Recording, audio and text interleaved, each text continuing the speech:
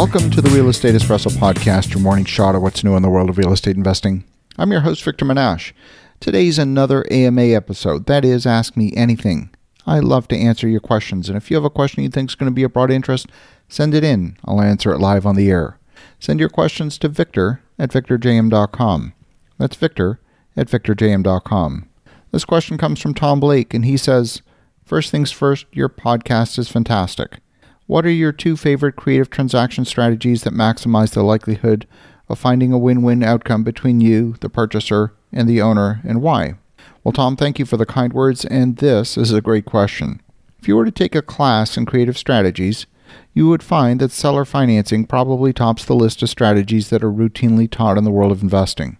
There's no doubt that seller financing is a powerful and effective tool.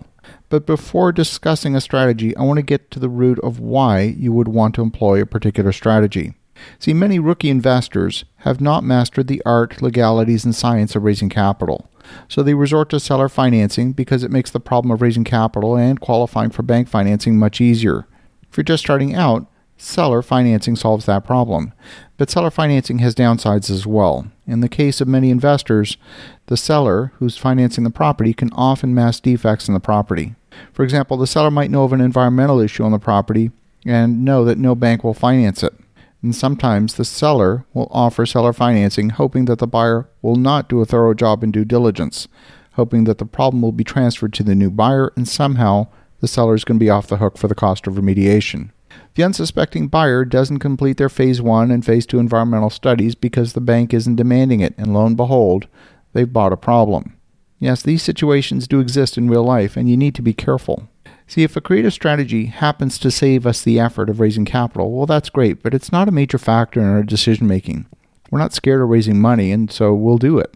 But if it saves us some effort, then maybe we'll take that shortcut.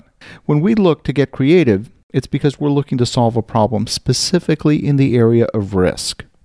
Imagine for a moment that a seller has a property that's worth $3,000 an acre as agricultural land, but it could be worth $150,000 an acre as development land. Today, that land is only worth $3,000 an acre and everybody knows it. The land could be worth more if it's rezoned. This is where we start to talk about the chicken and the egg paradox. Now, the usual version goes something like, which came first, the chicken or the egg? But in my version, I'm not hung up on that question. I'm more interested in the price that you would pay if you were to buy a chicken or an egg. See, when you go to the farmer and you buy an egg, you expect to pay a few cents for that egg.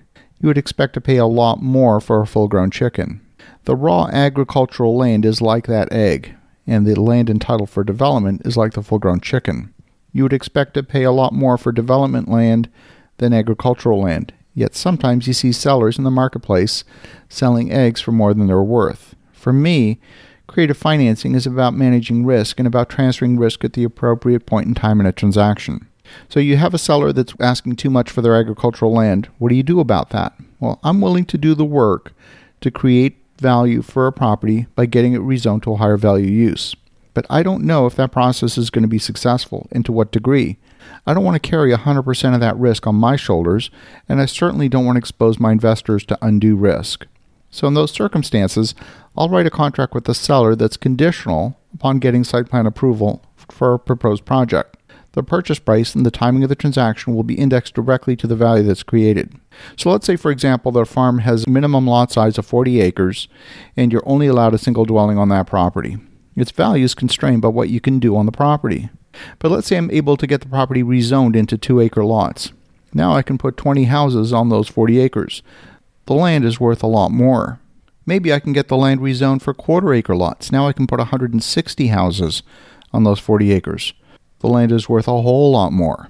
I'm willing to pay more to the seller for the higher density. But we won't know the actual sale price until the entitled density is known. I'm basically asking the seller to carry the risk of the property through the entitlement period. I'm willing to do the work. And if we're successful in getting the density we all want, then the seller is going to get rewarded handsomely with a much higher price because of the value that we created together through that entitlement process.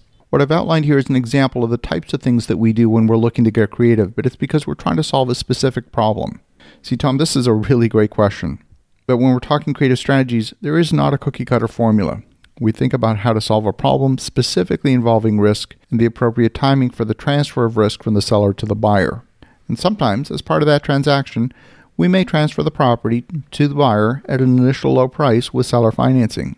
And that's just icing on the cake, but the big payday for the seller comes into play when the value is actually known.